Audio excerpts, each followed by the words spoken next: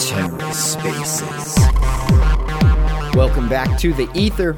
This is part 2 of the 2-part space hosted by Tricky. Neta is here. Claim your airdrop and join the Devotio Club. Recorded on Monday, January 31st, 2022. Let's take a listen. Still there, Worker B? Movement. These are just my thoughts. Like I said, Worker B, we lost you for the guts of a minute there, I think. I'm sorry. You cut out and we couldn't hear you. Oh, yeah? If you want to run that past us again? Yeah, so I was trying to say, let's say there's like a raw 700 billion sitting into Bitcoin. In order to get the price to drop 50%, they can do tactics and manipulation and drop it theoretically. Whereas with Ion, you're just seeing the effects of very low volume, where there's not as much. I actually don't even know the numbers of how much is in Ion. Personally, don't own any. But I saw, it's such like a small local coin that you're going to see stronger effect on the price from a small purchase. Right. Yeah. No, I accept that. Absolutely. Yeah. I think if I go too further into this, I'm probably just going to go down a rabbit hole of hedge fund manipulation markets, and I don't think that this is the audience for that. I will say one thing though, that I had an interesting look at the run up for Luna in November, just before it kicked, and I took a screenshot of the 45-minute chart on that, and then ran a comparative screenshot with the 45-minute chart of Ethereum's position 3 or 4 nights ago, Thursday last week, and I was able to draw an arrow to the beginning of a dip and circle it, and sent it to my friends in the Discord chat and said, "You are here." Yeah. And they bought the dip accordingly. I picked up one Ethereum on the dip at $2,098, the very bottom, and it's now 2,700 or something.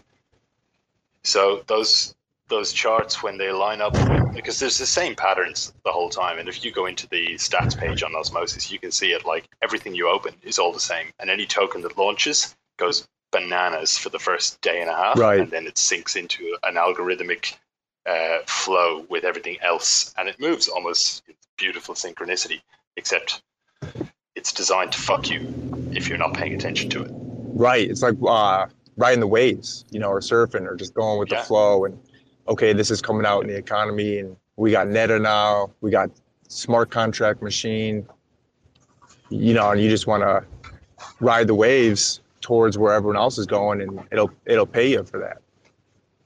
Anyway, I think, as I've said repeatedly, and I will abide by it this time, let's get back to Neta. Yeah, sorry about that. That's okay. No, I prolonged it myself. So it was a good discussion, though. I enjoyed it. Thank you. Thanks for having me on it. No, definitely. We value your input on the markets and stuff like that. I love hearing about what other people think about it, especially, coming into Cosmos and just being like, what's going on here? You know what I mean? And you're asking all the right questions, so I appreciate that. Yeah. 100%. Yeah, I co-sign on that. I mean, those are all things that are important. And again, when it comes down to it, when it comes back to the Atom ecosystem and having a store of value like Neta, I mean, there's gonna be a certain point where for Atom there's gonna be a limited amount available because it's gonna be off those centralized exchanges. Now within the decentralized exchange space, that might be a little wonky, but again, we have access to store of value assets like Neta that can do really, really, really bonkers things within this space. Hey, so just on that, when you say a store of value asset like Neta, what do we mean? Like, at what point does it become a store of value in the sense that you'd use it to transact, because you'd need to exchange that value at some point? And how does it get to, I guess I'm asking, what does it really mean in real terms, store of value? Is that a dumb question? I think that's a smart question because it's something that we commonly ask. I personally, right now, at this current second, because I'm a little bit thrown off by the question, but I'm gonna answer it. Sorry. No, that's fine. I love it. I'm gonna try and do my best with this. when we think of a store of value, we think of something like a reserve asset that we could always fall back on. Bitcoin, when it came onto the scene, was essentially trying to be a store of value asset, or at least a transactional asset, but it became seen as a store of value asset. Its comparison is to gold. So now let's look at gold. What makes gold valuable? Well, one, beyond the fact, when we knock it all the way down, it's because we decided that gold has value. What ends up happening, what we determined was gold was rare. Gold was a scarce enough resource, at least that we believe so.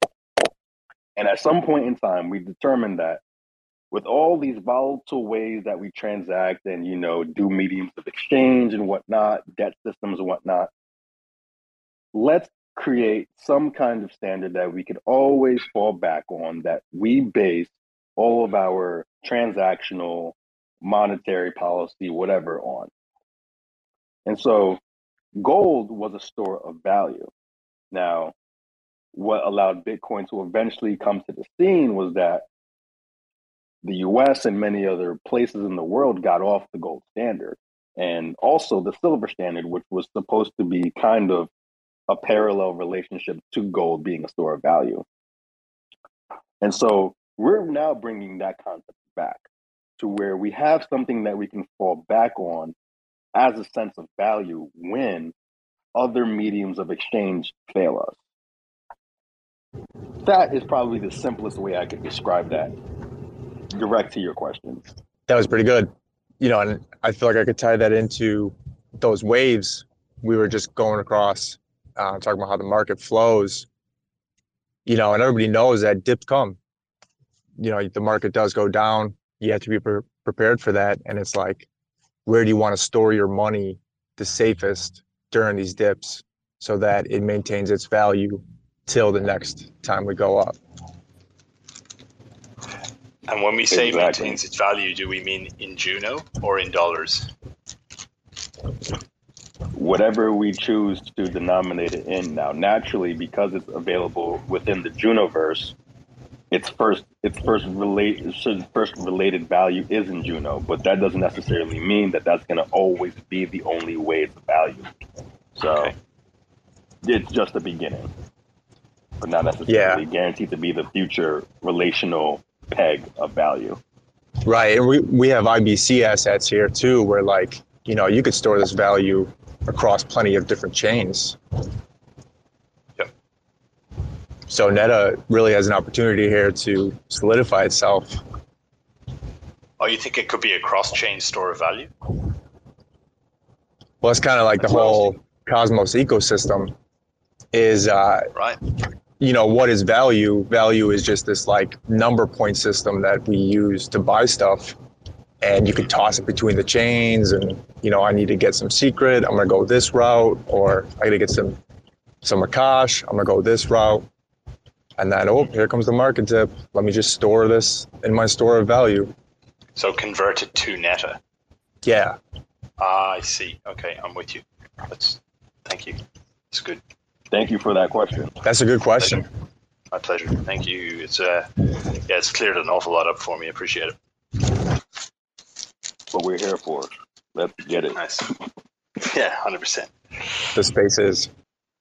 Anyone else got questions on Neta, the Devotio Club, anything Cosmos, anything Interchain, anything Junoverse? Feel free to ask. Speak though. I see Coney Daddy down there. I don't know if you finished the Super Bowl commercial or not and want to give us an update. Feel free. He's chilling in that hot tub right now. Doing his next video, probably. Or the shower. That was hilarious. Y'all remember that one when he was in the shower? Oh my goodness. I was like, what the fuck? He's a nut. So I was one of the people that ran that Cosmos video competition. And by far the best thing to come out of it was Coney Daddy, in my opinion. So shout out Coney. You're a fucking legend, bro. Yeah, and then he gave away a cash for that, and I won. So thank you. Thank you for helping me stack my bags of a cash. I staked the whole thing for sure. That was a paid promotion. Dude, Greg is a gangster. He makes it rain. Like, what? He's one of the best founders ever. I was so surprised at the amount they gave out. Like, was it 500 a cash, or was it like 100? Or I forgot what it was. I think it was 100, right? 100 each person. I can't remember. But yeah, it was. I thought it was a pretty decent amount to win off of a Twitter giveaway. I was like, wow. That's sick. Dude, he made a post one day that was like, who helped you get into Akash network? And I had a couple people throw my name on the list. And I was like moving all day. I was doing something. And like later I checked my Twitter and Greg dropped fucking 200 Akash on me. I was like, Jesus, bro. And he did it to like 15 people. Like homie gave away like 10, 20 grand. Just, I don't know. One of the best founders by a mile. Hands up if you're in the people listening and you have been pronouncing it Akash in your head for the last year. Anyone? Do you guys actually know where that name comes from? I've read it before, but I think I've read it kind of when a little bit cooked, so I don't really remember. There's this, I don't know what to typically call it, but it's like a spiritual fabric of the universe, right? In like the metaverse, and it's called the Akashic Network. The Akashic Network. And it's just supposed to be like this concept of reality has a specific truth to it. You know, like if you see someone running by and you might, oh, did that guy have a blue shirt or a green shirt? Like that's your perspective, but in reality, there is this truth, and it's just like a streaming truth. And so the Akashic Network is this streaming truth. Right. So non-subjective, trustless, verifiable. Yeah. Exactly. I'm pretty sure Coney Daddy made a video trolling that because if you look it up, it says one of the interpretations is space or sky, and Coney made a video calling it like Skynet or something. I'm pretty sure. I don't know. Coney's got like 50 videos that have made me laugh my ass off. Yeah, his videos are awesome. Incredible. Coney, hop up here. Good job out there, Coney. Hear from you. I know. I tried inviting him, but I think he's a little shy. I think he might be in that hot tub and afraid to get his phone wet. That was just confirmed. I heard a splash. Hey, I'm going to get out of here, guys. I was just driving home, so I just figured I'd stop in. Appreciate you popping in. Thank you guys for making these spaces. Great to talk to you, man. Good to have somebody in a support team to send everybody to for help, too. So we appreciate you. 100%. Appreciate that. All right, bye, guys. Ciao. Yeah, for real, though, I think that's freaking probably one of the best things that's come out of the Osmosis community is all the support DAO, just doing everything for the community, because they've ended up in turn being almost like the support team for all of the, Cosmos ecosystem, seeing as everybody's trying to get into Osmosis. So we appreciate all the work they're doing, and that's great. And I hope we continue to fund that stuff, and continue to find ways to make sure the community's safe. I've had my beefs with Osmosis people in the past, but I really do think that Cosmos wouldn't be where it is today without Osmosis. And it really was an inflection point for the whole Cosmos ecosystem. So, there's been ups and downs along the way, but Osmosis was undeniably it'll be a key part of the story of Cosmos when it's told. Yep, right there with you, Joe. Did you say yesterday or something that what prop did you put up and you got burned at the stake? Oh, shit. Well, it's kind of a tricky story, but it's one of the very first props on Osmosis. The idea was to take some of the developer vesting, because 25% of every block reward goes to a developer address, and that same amount, 25%, gets given to the stakers. So I put up a proposal to, I think it was just slightly like lower it from like 25 to like 17 or 18% to the devs, and then just increase the stake percentage. So stakers got paid out more. And it ended up not being a good idea. So I kind of gave up on it. And then Jack Zamplin was the one that ended up posting it on chain. and then I didn't even realize it, and then I just like hopped back on Telegram and realized that like holy shit, everyone's like mad as fuck at me, and I didn't even put it on Shane. Um, but then Jack kind of like walked it back and said, no more, we don't want it to happen, and it kind of just died, and it was no big deal. But yeah, that was okay. I think like Prop 7 or something, one of the early ones. I remember that. Someone pointed that out to me recently. yeah, but I think it ended up being good. I mean, I think 25% flowing to a single like frozen address is like kind of questionable, but in the same sense, like Osmosis is going to be having a shitload of competition from every angle, and they need to keep a solid developer team for the next 15 years. And with their third innings, that 25% of flow will actually be pretty small in about 5 or 6 years. So I think everything happens for a reason. I think it's a good thing that it's there. And Sonny's a smart guy. Like, I've learned to not really question Sonny when he feels really passionate about something. He's probably right. So Yeah, I mean that's a good like, and those are all valid reasons. I think too, like you just noted, sometimes you just gotta let the creators of the project kind of work their magic and make their vision happen and just trust it. Because they should have some a good enough say in what the direction of what's going to happen, because it's like their baby, it's their brainchild. As much as it still belongs to the community. You mentioned like there's a balance. So yeah, and at the end of the day, it did make it on chain. People did vote. It got rejected, and that's where it dies. Like, if the community doesn't want it and the community likes how it is, then that's how it stays. And that's how it should be. exactly. I mean, that's exactly what governance is for. And it's like, that's what has made me kind of upset about the rush to veto some of those proposals in the past. Is those don't need a veto to serve its purpose. You don't need to veto it to just send a message. It's not causing any real harm. Like, a veto needs to be used in the right cases, not just because you strongly disagree. Yeah, only when someone's attacking the network you should do a veto. And my proposal definitely wasn't attacking the network. It was just like a different point of view on how the funds should be distributed. So, yeah, I agree. It's not really a no with veto kind of thing. Yeah, Just for malicious behavior. exactly. Definitely haven't seen a veto yet. But that at least deserved it, even though Jimmy got his prop vetoed. Is there anybody out there that wants to come up and talk or has any questions or anything? Feel free to request.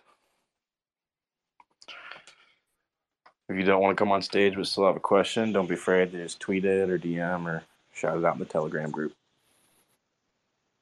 I'm interested to see how many people end up in the Devotio club, provide that little bit of liquidity. Actually, that's a good point. Maybe we could talk about that without getting too deep into anecdotal stuff. But are we good without the memo? Yes, you don't have to put the memo in there. That was kind of like the initial ideas on how people were going to try to keep track of it, but Core One and the team said they were just going to figure it all out on the back end for us. Hey, Tricky. That's good. Whenever I try to put in the 0.2 Neta, it keeps like, whenever it puts it on there, it's like 1 point or 0.18 or whatever instead of the 0.2. So like I had to like put 0.205 or whatever, and for it to be 0.2 whenever it showed up on there. So I don't know if that's like a thing, because like if they're looking for exactly 0.2 or above, then anybody that puts exactly 0.2 and it only puts like 0.18, they might not get the NFT and be upset. Yeah, that's a really good point. I think it's just like the slippage and stuff with it being so volatile right now, and just the moment you press accept and approve, it's already changed price. So yeah, it's actually really good that you brought that up. I'm like, it's not about making this like an inclusive, you're an exclusive thing, about like just getting people to join the cause and fall on the sword, for the good of the community. So, yeah, I'm just saying, like, yeah. So I'm sure that I want to make sure to provide the right amount, because blockchains are so literal, No, yeah. So I think I when feel it like it comes shouldn't be a time big to deal. do it, I think they should probably grandfather in like 0.19 and up, Mhm. just Yeah. to kind of Yeah, have a little Proper safety slippage. factor in there. Yeah, we need I to think- put that in the chat.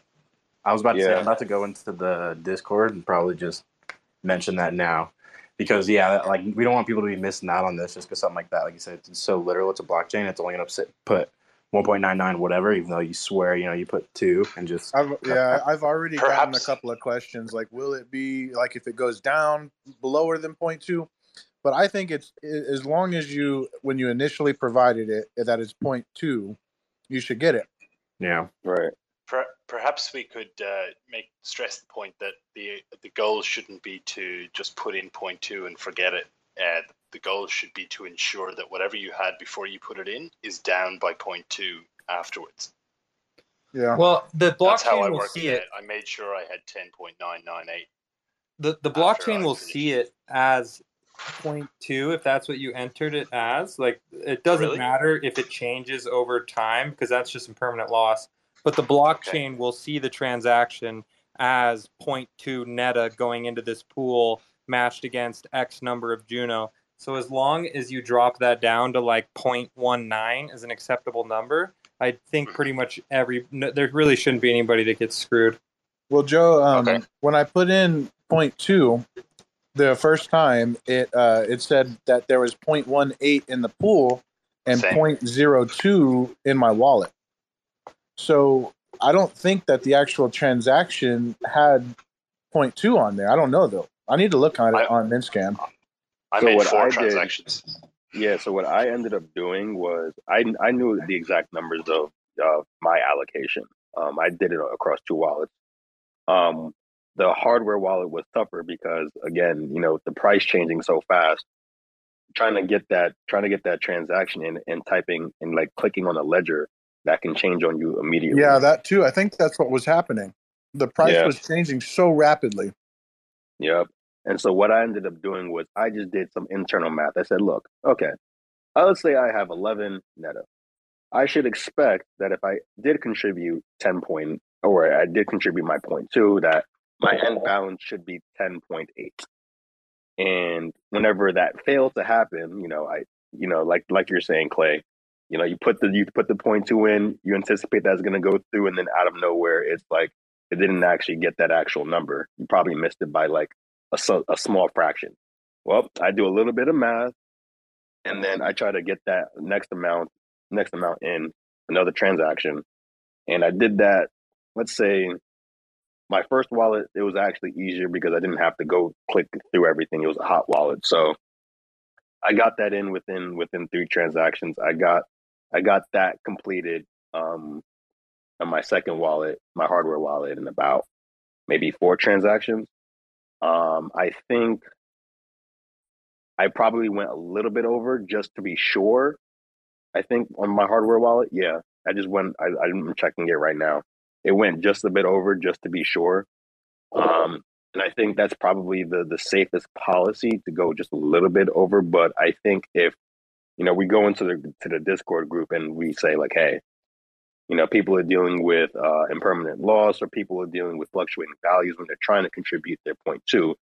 Let's see if we can get the raw data and find out how many people tried to put 0.2 but actually ended up contributing, let's say 1.18 or 0.19 versus the 0.2, and see if there's a significant difference between those. And if there's not, then it would naturally make sense that we can be kind and include those values. And I mean, obviously, we don't have to do the same thing on the other side, north of 0.2, because you already qualify. But that's how I imagine that this will go down. I think we just got to mention it to Core One and to the people that will be doing the data collection on this. Yeah, like taking it in and out over and over. I got like 0.03 Neta by doing that. I'm sure I Damn. lost Juno, right? But yeah, so the worst it was 0.18. So I think 0.18 would probably be a fair place to put that that cap if we were going to lower it a little bit, because people are not going to want to provide more than 0.2, Right. And again, if we are at, like, as it stands right now, when people voted in the Discord group, at least the consensus was by numbers that we do this within a 24-hour period. So it's like it's already in a limited scope in the community. It's not like we're going to expect everyone to claim their net True. and then everyone try to do this. No, it's like a very, very select amount of people within a small window that will be experiencing this. So then I think by that logic, we can probably widen that number a little bit if it doesn't significantly change the end numbers. So like zero point 0.2 versus including 0.18 and 0.19. Hell yeah. So yeah, I think this is the most important part. Just get that mentioned in the Discord. So I'll mention that to core one. I think that has already happened. Shout out Tricky. No tricks with this one. Straightforward. Boom. Boom. For those of you on this just joining, got Neta allocation. You can go claim it. You want to be part of the Devotio club, and you have enough Neta, and you want to contribute, earn an NFT for falling on the sword, so to say. Contribute 0.2 Neta to the liquidity pool on Juno swap. That will likely require that it will require that you have Juno on hand. Contribute that. Keep the text close. If you contribute that, you'll be eligible for what we are working on with an NFT for people that are providing this initial launch phase for the Neta asset. Other than that, if you have questions, feel free to ask.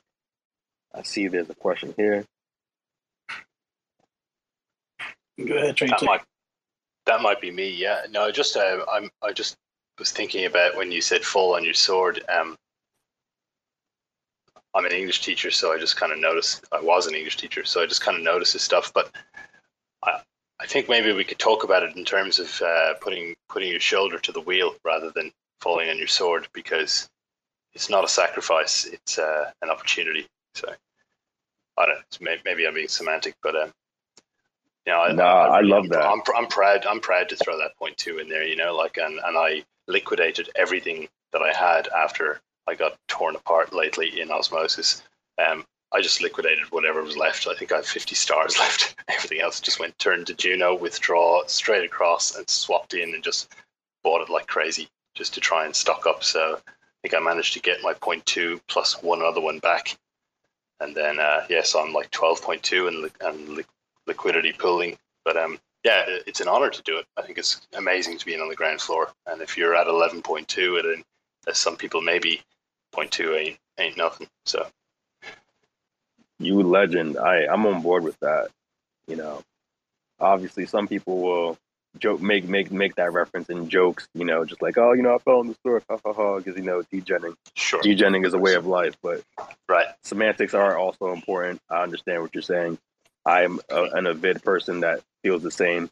I think it's an honor to have this opportunity be available to us, for essentially participating in its mother Junoverse. Mm-hmm. So like I'm happy to even contribute just that small amount. It's like, what, are you kidding me? Like should be more. That's in my personal view, but hey, it doubled in volatility in the next 10 minutes anyway. So right. It's crazy. I think I heard someone mention in regards to bringing that up, the semantics, like describing that as a bake sale. Shout out to Glowgator. If he is still on here, if he's not, you'll probably catch this in the recording. But like mentioning this, like it's a bake sale. This is like you contribute Neta, you get something back. Some people like cupcakes at a bake sale. Some people like brownies. Some people like cookies. But hey, those are all winning items. Those are things that everyone is willing to get. So it's like a Neta bake sale. Yeah.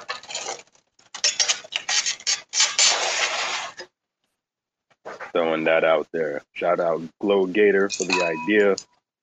Whew. Brilliant person. You could even say it's Neta as much as you think it would be. Sorry. Right. That last joint was a really good idea. You got it. Hey, just want to throw this out there for everybody. If you go check your assets in Osmosis, if you haven't recently, you should have your sommelier. Yes, I got some tonight. Yep. So good. Little surprise for some people. Shout out. I'm about to check mine right now because I've not looked all day. Ooh, I got a little something here. Hey, I like that. I like that. It's currently $1.03. And that is just the beginning. Now, I don't remember the tokenomics on this thing. So if anyone here hosting or whoever wants to come up and speak to that, I think that would be incredibly valuable. Very much so. I don't know the tokenomics, but I kind of know how the protocol works. It's one of the more confusing ones to wrap your mind around, though. That's for sure. Feel free to say more on it then. They shoot it at us. That's fine. Which token? Somalia. So I don't know how much you guys know about Uniswap v3, but there's a thing called concentrated liquidity. So you can, instead of like a normal osmosis pool where you're providing liquidity at all the different range of prices, you can actually provide liquidity for a smaller range of prices, but it almost gives you like leverage on your position. So the easiest example to go with would be like a stable pool where you have UST and USDT, where it should always be 1-to-1. So instead of just providing liquidity in that pool like usual, you can provide concentrated liquidity. So you can say, hey, I've got my $1 million, but I want to provide all that liquidity between the price of 0.99 and 1.01. So you will end up earning way more swap fees per dollar that you have in the pool.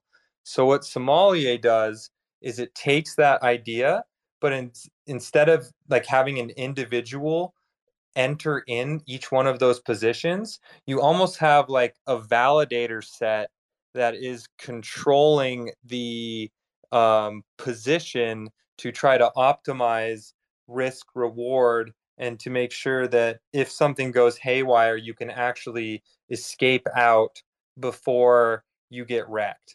So it's kind of like taking Uniswap v3 and getting a Cosmos validator set acting as like voting and having skin in the game for deciding where to provide liquidity, how much, where's your risk tolerances, when to get in, when to get out, etc. Where currently you have to do all of that with manual transactions, and it's really complicated, and you're never going to keep up with the guys that are doing it through robots. Yeah, that's Somalia. It's a hard project to wrap your mind around. Like I think I did an okay job explaining it, but I could have totally botched it. I don't fucking know. No, you did a really good job. Because I think people were mentioning that they wanted something like that for a Juno swap, especially for Neta, because they were like, hey, I don't want to sell my Neta for anything less than, $10,000 or whatever, $5,000, $1,000. And they were mentioning the V3, Uniswap V3, kind of like auction style mechanism like that. So yeah, that makes total sense. That's going to be really cool to have that concentrated liquidity. And yeah, that's going to be a value changer. Mostly going to be focused on Ethereum right away because that's where all the main volume is and stuff. But eventually it will come to more of Cosmos DeFi. But as of now, the bigger pie to go after is Ethereum, so that's what Sommelier is focused on. And so Uniswap v3 is very hard to use for the average user. Like the average pleb is going to get wrecked by the top level trading firms. So this is like democratizing the ability to participate in Uniswap v3. So is that provision of Sommelier as your stake, or is it provision of each of the $2 types in the pool? And how does Sommelier give you that? Like, is it that you hold the tokens and therefore No, actually, I'm not even going to venture a guess. Yeah, I can try to go for that. Stop right now. No, dude, back away. It's hella complicated, bro. So, holy shit. What you would do in practice is, if I'm someone that wants to participate in Uniswap V3, but I don't feel comfortable putting the higher, lower limits, managing my risk or whatever, I would deposit USD or UST or USDC, USDT, whatever. You could even do Ethereum, whatever, into this thing called like a seller contract. And you're pretty much giving your assets to a multi-sig controlled by validators to use your funds, and you keep most of the profit and the system keeps a little bit. And the system will manage that collateral to try to do optimal performance. Right. Yeah. You're pretty much depositing your funds into a contract that is controlled by what looks like a multi-sig, but in reality, it's a Cosmos validator set acting as a multi-sig. Right. That's incredible. So it's like essentially the opposite of putting your money into a bank, where they just charge you for the privilege and then make 13% cycling it around the planet, giving people loans. Yeah, in this, they would probably take 1 or 2%.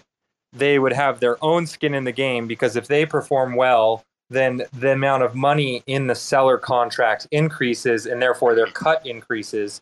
So it's a better incentive alignment versus a traditional system, like you stated.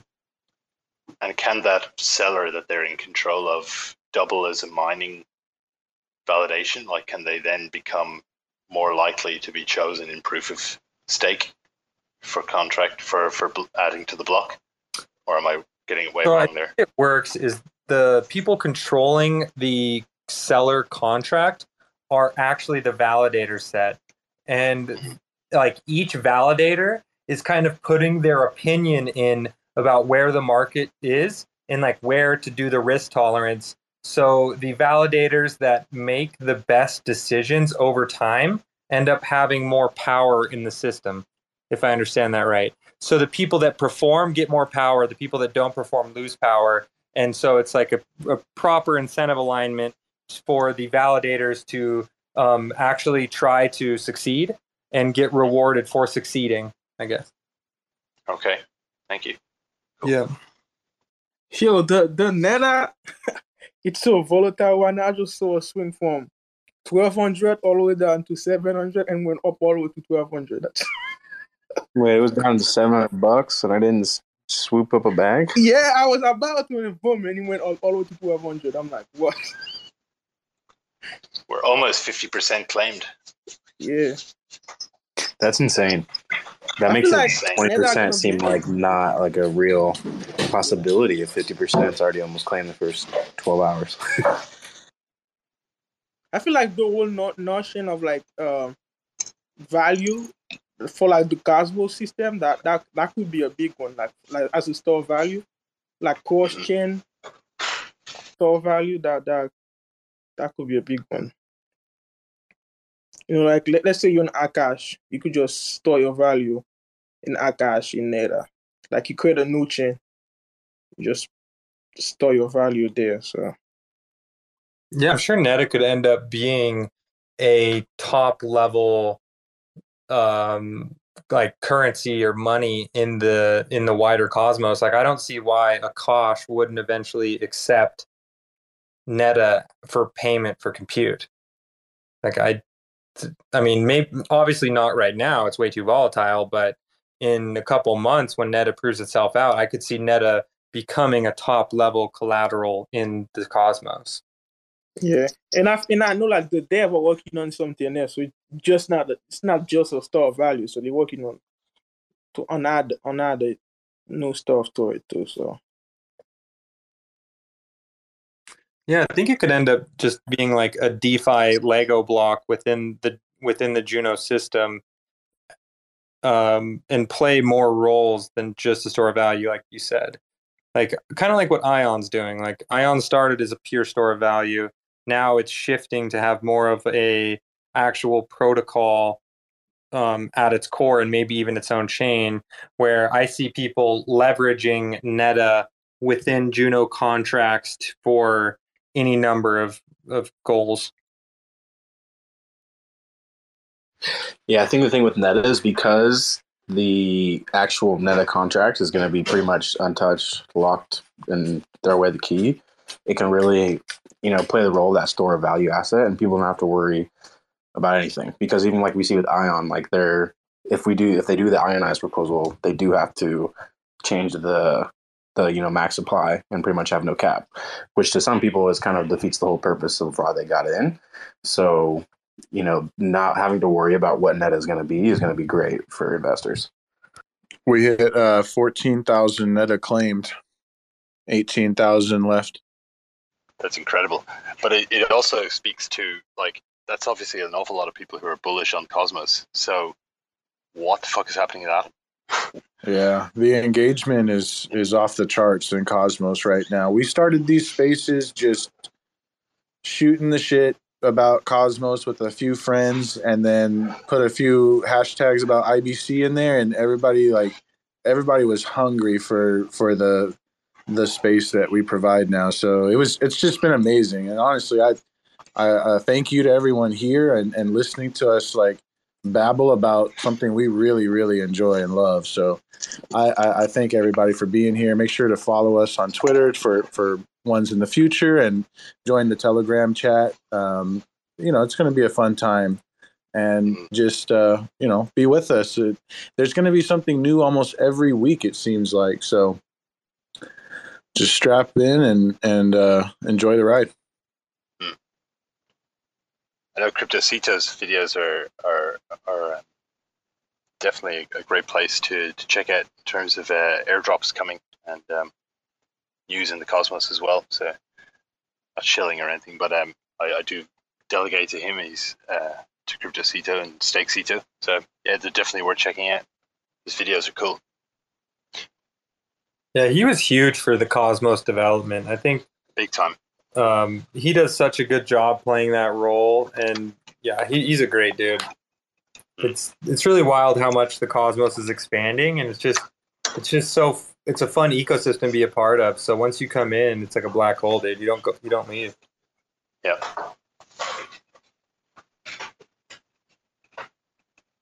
So I'm sure a lot of us here, I know I was very much like a shit coiner with like I was lost. Like I didn't know where I was going. I was buying a different coin every day, flipping whatever. But at some point I just hit this conclusion, like, this isn't, like, I believe in the multi-chain future, but this current iteration is just not right. So when I finally found Cosmos, it just was like a breath of fresh air. Like, oh my God, it finally makes sense. I think at the interchain, the interoperability of Cosmos is its forte. It's the true iteration of decentralization. It's not subject to, even though we see it in the charts, it's not long term. It's not going to be subject to the same kind of manipulation by wealthy individuals who already have the capacity to adopt a big stake in the network when it's nascent. So, I mean, I love Bitcoin. But that's one of the flaws of Bitcoin, is that any actual way to trade it in any real size, you have to go through a centralized institution. And it's just a flaw. Like, I love Bitcoin, but it's just a straight up flaw. And that's where Cosmos is really just like on the cutting edge, where in 20 years, I don't think Coinbase is going to be where you source your Atom liquidity. It's going to be osmosis. It's going to be, if you want some atoms, you use Nomic or Axelar to get your Bitcoin into the Cosmos, and then you trade your pegged in Bitcoin for Atom. Like, I just don't see how in 25 years that the highest liquidity for Cosmos projects is going to be on centralized exchanges, and Osmosis and Juno are the ones that are really on the forefront of that right now. Well, taking a leaf out of 6529's book, we got to fight for that open future. We got to make sure that we fight for the principles of Web3. Speaking of Nomalik, that airdrop happened today, apparently. Make sure you all check your allocations. Joe, because you were just mentioning about, accessing, let's say, Bitcoin through Axelar, no, no, Milik, if I'm saying that right. You want to inform the audience just a little bit about what they are, if you have the knowledge about them. Yeah, I know more about Axelar than I do about Nomic. So Axelar is a cross chain, like they're specializing in cross chain communication, and I think where they're really going to be a differentiator is bringing Bitcoin into the cosmos, which is not an easy feat. It's definitely a challenge, but they seem, people that I trust, like Zucky, are saying that they are on the forefront of that. So what that ends up being is you are going to send Bitcoin to a special address that is controlled by the validator set of Axelar. So as long as you trust the validator set to be honest, then you more or less can trust this bridge. So it's going to look a lot like how IBC works, where you're going to send Bitcoin into this address. It's probably going to wait 2 or 3, 4, maybe 5 confirmations just due to Bitcoin's probabilistic finality. But once you are fairly certain that the Bitcoin transaction is final, then they can mint that same number of Bitcoin on Axelar chain. And then once that Bitcoin is on Axelar chain, it can move around any of the IBC. It'll just act like a regular IBC asset.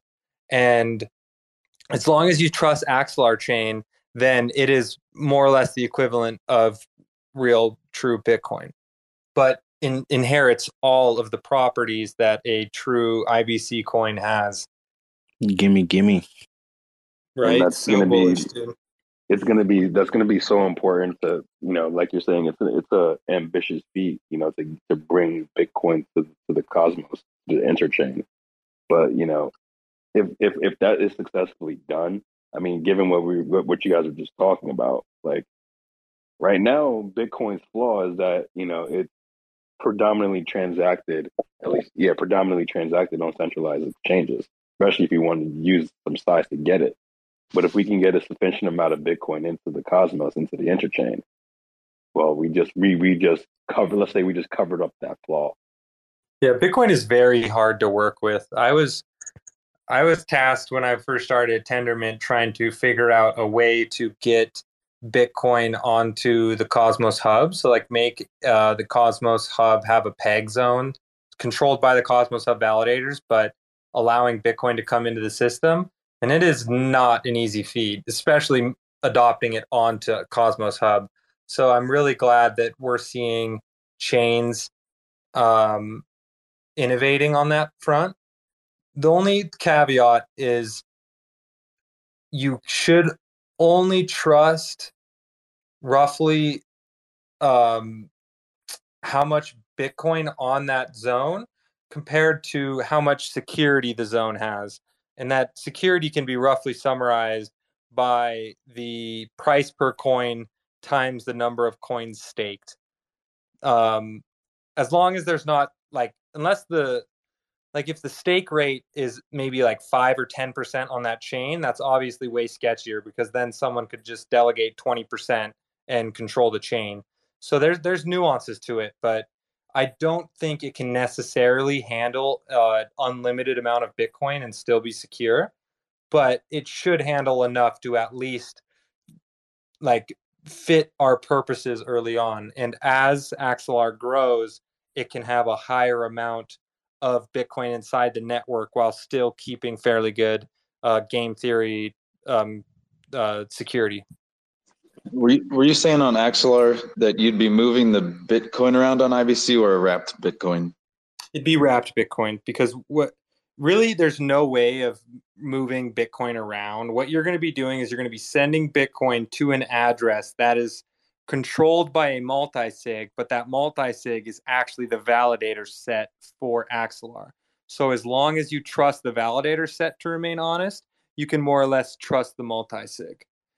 And so you're going to send Bitcoin to this address, just a regular Bitcoin address, And once it has 5 or so confirmations, then they can mint the corresponding amount of Bitcoin as a Cosmos Bitcoin on the Axelar chain. Yeah, that seems are somewhat just like what Nomic is doing. They're also doing the multi-sig as the validator set, and kind of like Thorchain, where if the validators try to steal something, then they get slashed by much more than what they're trying to steal. That's why I made that point around it can't handle unlimited amounts of Bitcoin, because like you said, they would get slashed more than they're trying to steal. But what if there's 10 times more Bitcoin in that zone than the total security of the chain? Then that game theoretic breaks down, and it's actually more profitable for them to steal than to keep participating in the game honestly. But Nomic, they said something about being somewhat based on Taproot too. I'm not sure what that's about. I don't know all about that side of Bitcoin. So Taproot wouldn't provide any extra like game theoretic protection.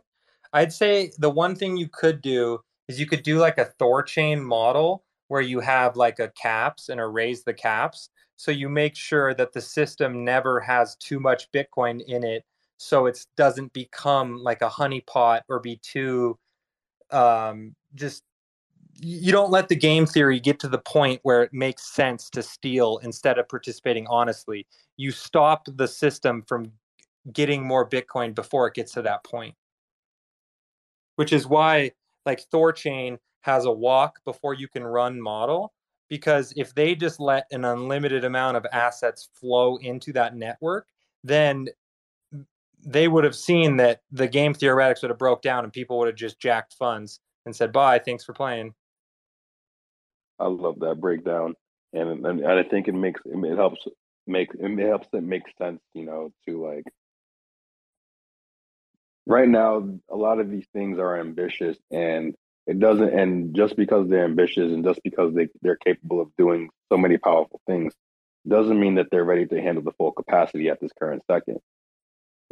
Like what ETH is going through, for example, is the examples are always going to lean somewhere in the ecosystem in the crypto somewhere. But with ETH, they were doing something really powerful, but at the same time, they were not designed to do what they're trying to do in the capacity that it existed, and it was not prepared for the overload of people coming into the network. For example, there was a threshold for it that wasn't necessarily challenged until it was. One of those first times was crypto kitties.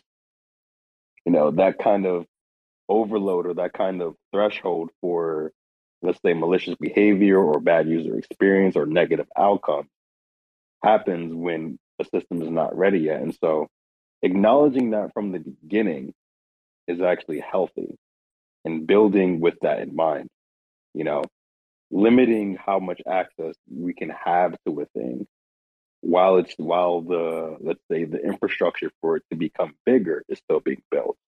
I like that. And I think that was helpful for people to understand.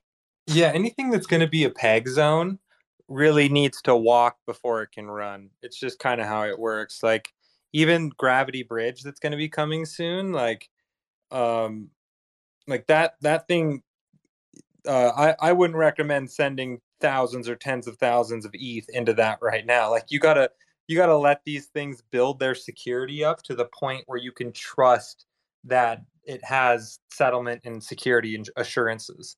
And like you said, you can't start day one like that. You got to build your way up. Coney Daddy's in the room. Whoop whoop. Turn up, Coney Daddy. Love to see it. So Super Bowl commercial, or we're down to 2 more weeks? We got LA versus the Bengals. You could do something with the Bengal. You could do something with the Ram. The possibilities are endless. And a hot tub. Ooh, that would be legendary. Oh, he could do that. Oh yeah. Especially if we get you down to LA in a nice house on the hills. Oh yeah. There are plenty of folks that have stuff over there. And I see we have him listed as a speaker. Ooh, so he's one step closer. The people want to hear from you. Just waiting for that unmute button. But yeah, I think well, it's crazy. We're almost at 50% Neta claimed. Prices dropped a little bit, but we're still going strong. I think it's still like $12,000 each Neta. That's crazy. It's what Day one vibe. And again, that's just the beginning. With half the supply being claimed. I mean, that's just testament to how many people are active in the space, how people are excited. And wait until everyone has their stuff claimed. That majority that have their Neta claimed, and then let's see what happens when people wake up. Because again, a lot of people are claiming this. They stayed up to get this. People have work tomorrow. People in different time zones and whatnot, and so when those people get access, they wake up first thing. I bet they're gonna go claim. And then I bet those people that are staying close to the space are going to want to grab some. And especially if they have a chance to get into the Devotio club. Oh, boy. So I'm excited to see what's going to happen at least within the next 24 hours. And then from there, how this period for claiming works itself out while the DAO forms and while the ecosystem in general responds. Has anybody recently claimed their Nomic? Just did, sir. Yep. It says transfers disabled. It's still safe to claim, though, right? Yeah. My guess is what they're doing is they're still going to have like an LBP on Osmosis, and they don't want to have the Loom situation happen all over again. So they're probably disabling transfers until after the LBP goes on. No, I think what happened is they still need to upgrade the network. I don't think it's SDK yet, so they gotta upgrade it to IBC. So I think that's gonna happen. Let me see. I also heard there's no inflation right now. Like, no, there's no inflation right now. No. Yeah, it gets turned on like tomorrow, and it gets turned on at like some massive percent. Yeah. And I don't know how many of you guys have been like have joined a network very early on, but if you can stake on the first day of a network being live, you make bank because the stake rate is so low. I mean, the first day of Osmosis was ridiculous. I'm pretty sure I got like 1,300 Osmo from staking rewards. I got 13,000% on the first day. Yeah. Wow. It's fucking nuts. I was dude. a week late, and that was just super harmful to my bag. I'm so sad. Oh man, you're on Neta. You're okay. True. Very true. Yeah, being a week late sucks, but imagine being a year late or whatever. Like, dude, I couldn't imagine logging in and like seeing that I had an airdrop, but it got clawed back. Like, that's got to be the worst feeling. 100%. Poor Ion, gone. Hey, well, there's always, the guy like me who sold bits and pieces for profit of Ion at about €4,500, and then like a total dickhead. A lot of stuff going on at the time. Sold on the way down, and I think 3 or 4 days after the last bit I sold off, I put it into Juno, but then it ripped. Yeah. And I watched it go to 22 grand, and I had 1.7, and I let it all go. Ouch. I had 0.5 that I put of Ion that I put into Juno, but I put it in a second wallet, so it helped me get like extra Neta. Yeah, I missed that, but the other day I transferred a whole load out to a second wallet that I had anyway for Cosmos from last year, and I set myself up for Raw. That one's interesting.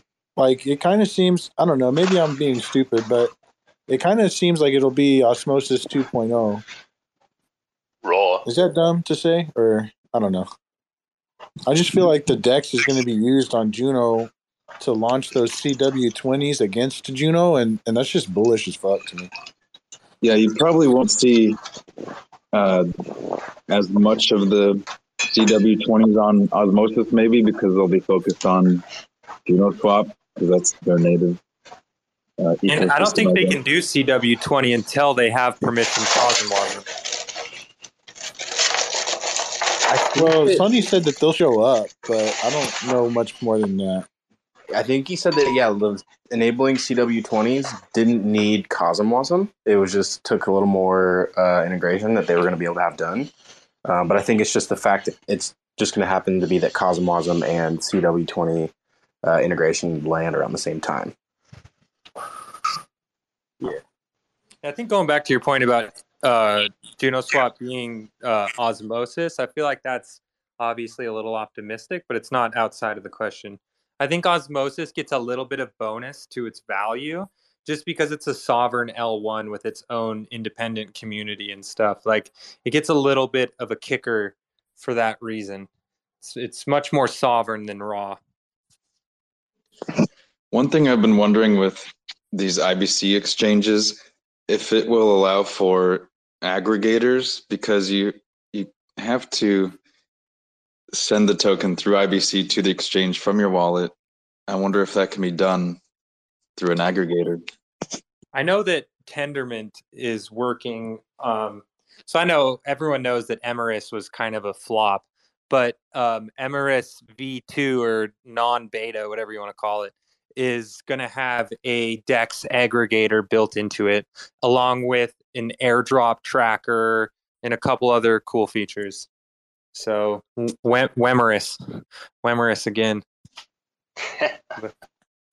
Yeah, and I think there's a team working on something, but not similar to this on Juno, like a yield aggregator, like it can be auto staking and all that. So I think Lumeris or something they call. So that should be interesting. In the interview with Sonny and Ethan the other day on the Osmosis weekly updates, he said that they did some like calculations. If you compound your Juno rewards, I think this is for most rewards, but every day, it actually doubles the amount of rewards you get if you just did it like not doing anything. So like, I hope everybody's compounding more often than not, because it's definitely worth it. Yeah, I think if you want to check the math, you can look up an APR to APY calculator, and then set your own compound schedule of one, and then set it at 1 day, and you'll get a pretty good idea of what the difference is. And it's pretty substantial. It's like almost double, I'm pretty sure. Yeah, I know. that time's definitely I know worth a it. website. I know a website. I can send you to Tricky. You can link it. I don't know if anyone wanna check. What's the website for, mate? Sorry, I didn't follow. To check the compounding, like the whole thing that Joe was saying.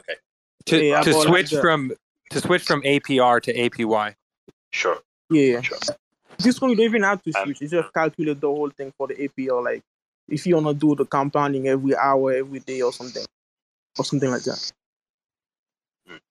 Yeah, I just meant that APY is the term for a interest rate that is compounded. Right. Yeah. Yeah, that was so the in this chart case, it's on that you to compound it yourself. I was saying that was the chart that financial advisor showed me a long time ago, and I was like, when I saw Juno's tokenomics schedule, like Joe said, like it was like, oh my god, like do they know what they're doing? It's just crazy. I mean, it's especially really day one. It's built to join in the first couple years. Like, it's really heavily favored towards early adopters that are believing in it before it's really a thing. And then, so by the time that it actually is a thing and it's successful, a lot of the returns have been sucked out. But also, everybody right now that is staking Juno is really like taking a shot. It's like very much venture capital, like high risk, high return shit. And to this point, it's mostly just been high return. Yeah. I remember filling my bags at $9. High return. Good stuff. Yeah, I bought it like everywhere, like first day, and then it went all the way up to 12, and then came back down to like 8, and then went all the way up to where it is now. Yeah. Delivering what Cardano has been promising, but not delivering for years. I can't find someone to explain to me. Yeah, I can't find anyone to explain to me like what is actually going to go on with Cardano. Like, why is it so hype? Honestly, I from my opinion, I think they're fucked because they have a. How do you really feel though? They have a UTXO model. So they have like the same sort of account system as Bitcoin, but they're also trying to do like smart contracting, which if you understand how that works, like, it's just that doesn't work. Like, that's why nobody else that does these systems does a UTXO model. UTXO really only works for a money. It doesn't work for a smart contract or compute layer. So unless they do a full redesign, like, they're never going to get more than 1 transaction per second for their whole network out of DEXs and shit. They're trying to shoehorn Bitcoin into Ethereum. Pretty much, yeah. I think they started building this so early that they said, hey, everyone else is just forking Bitcoin. Like, why don't we make a different fork of Bitcoin and use a lot of the same assumptions? But they didn't, I don't know if they didn't realize or what, but that is not how you build a smart contracting system. And that's why they're the only ones that have a UTXO model while saying that they are a smart contracting platform. So they're still trading on, essentially, we have an ETH founder on our team. Exactly. Bro. Basically. I mean, I say this to people all the time. Isn't it? And then Gavin is Polkadot.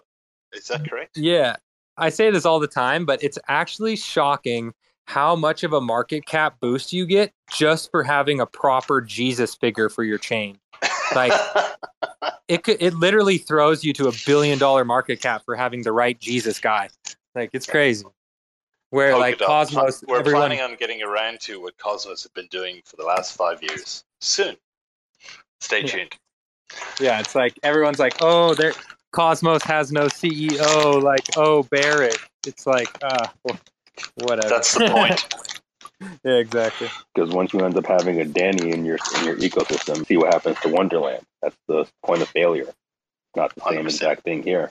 So there's a funny saying that I love. It's called the bus factor of your chain, and it is how many people have to be run over by a bus for your chain to lose half its market cap. And grim. And I'd say Cosmos is sitting strong at about 30. Like, we'd have to have a mass bus apocalypse around the entire globe where, I don't know, it's just one of the things that it makes Cosmos special and makes me more bullish on the ecosystem. Yeah, man, it's true decentralization. I'm going to raise something a little bit controversial potentially, and I don't have a huge amount of evidence to back it up, except a number of sort of my own due diligence investigations into things. But there is a persistent and ongoing rumor in circles in which I move that Secret is potentially a bad actor based on Enigma, based on some pretty sketchy venture capitalism. I've never raised it beyond the occasional comment, and then I've learned to retreat from those, and I don't want to upset anybody in this space. But I'm just curious because I'm a little bit concerned that the person who brought my attention to it, or brought it to my attention rather, turned out herself not to be the most flash actor in any space, in real life or digital. I can help elaborate around that. I'm concerned that my vision on that is colored poorly, and I don't want to offend anybody or cause any rift or anything like that. I'd love a little bit of clarity about, are there any concerns around Secret's venture capital background in terms of Point.72 and Susquehanna hedge funds? So I can probably help elaborate on it. I think there were some issues in the early days of Secret Network, which was called Enigma Network at the time. And there were definitely issues around the ICO. There was some SEC issues. They were like in a lawsuit with the SEC. They had like a really goofy like bridging mechanism to turn your Enigma coins into Secret. There was like additional coins created that like everyone was like, what the fuck? But at this point, I think those are mostly in the rear view mirror and have been priced into Secret's market cap. So I think overall, I wouldn't worry about it. I think there were legitimate issues at one point in time, and a lot of them have been sorted out and are in the rearview mirror. But it's always important to keep all risks on the table when you're making investment decisions. So, yeah, the general agreement in the GME community is that Solana is essentially a hedge fund blockchain designed to fuck retail and extract as much possible value as it can, and to detract from the rise of Ethereum because it's a true decentralized network and they don't want that. But that's a bit tinfoil hat probably for some people here, so I might just park it. But I appreciate your explanation. Thank you. Yeah, I'd say it's tinfoil hat in some senses, but in other senses, it's just incentives, and we all run on incentives. Like that's what drives the world. So if they can engineer a system where at all times they know who holds 90% of the coins, and they Joe got rugged. Yeah, 100%. Oh, so her Solana knew he was talking about him. Yeah. Kenny G. The coming to get Solana him. ninjas went in there. They got him.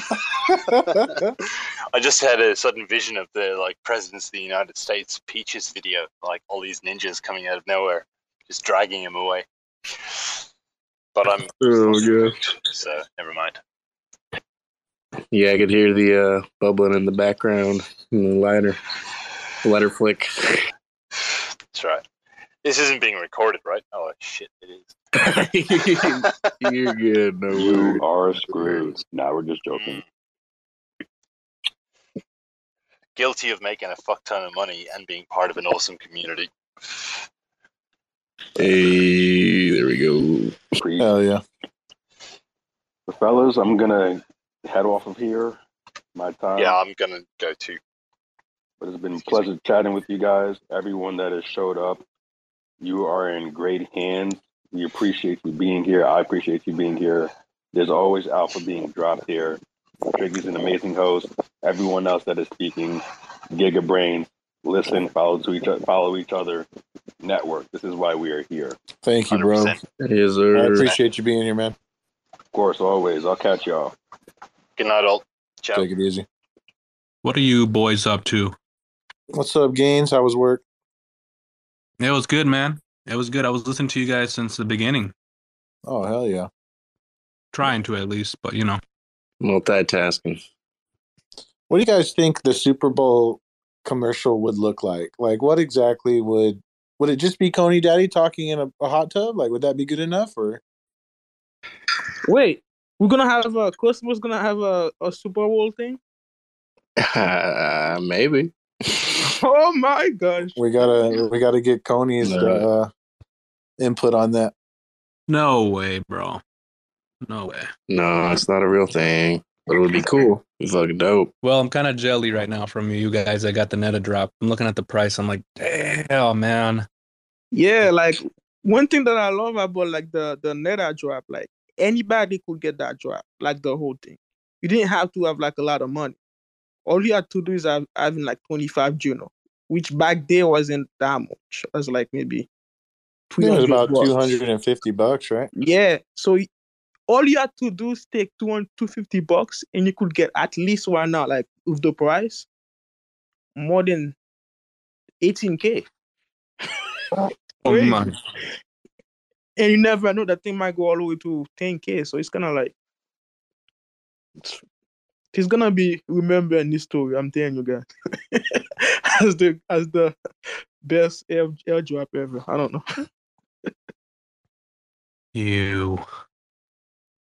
I mean, Stars is up to 70 cents. Yeah, 70 cents. I don't know. Do you think it's gonna go like I said? Oh, I'm sorry, Tricky. No, you're good. Go. Do you think it's gonna go down again when the other 40% is unlocked? Like, probably, yeah, right? I think there will be some dumpers, but I think one of the reasons why the price is able to rebound so much is because the way they did the airdrop, the whales didn't necessarily get fat bags, and the whales that want their stars, they buy it up when they see that it's cheap. So it was really cool. I think that's kind of a good way to do some airdrops if you want to keep your price up, because there's always going to be people that dump, but it's keeping that buy pressure on it. You know, my phone died mid mid talk last time. Oh, yeah. You're good. We thought the Solana billionaires got you. The Solana ninjas. Hey, Joe, actually, there is one thing about Juno I wanted to ask you about as far as like how you say like keep all risks on the table, right? Well, so like, what do you think about the 50 wallets with 50,000 Atom that got the Juno drop and then like consolidated it and then even voted on Prop 4 to abstain, like, which was pretty wild to me. But what do you think about all that? Well, I mean, first of all, these people had 50 wallets with 50,000 Atom in it, so like obviously they're huge players and they haven't dumped yet. Um, I don't I mean, when you look at the tokenomics of something like Solana or like many of these other top layer ones, like such a massive chunk is owned by either the dev team or early venture capital or whatever. So I don't really think this is any different than other projects, really. I think it's actually a relatively small risk in the grand scheme of things. But like you said, you got to consider everything. I think it was more of a risk early on because if they would have dumped, they could have just demolished the price. But obviously, they were bullish on Juno, so um, it's not a non-risk. But I don't put it high on like something I'm like worried about or anything. And I mean, the fact that they had so much Atom means like they did have skin in the game. Like they may have like somewhat and from what I was understanding is each one of those wallets was actually for a different customer and they were just custodying funds for a shitload of people. So like um I don't know. It's kind of whatever. I'm glad that they didn't get their coins taken away, honestly. I think that would have been a very bad precedent to set. Yeah, I agree. Like, I voted no to, not kill the whale because, I mean, like you said, we don't know what's actually the case, like 100%.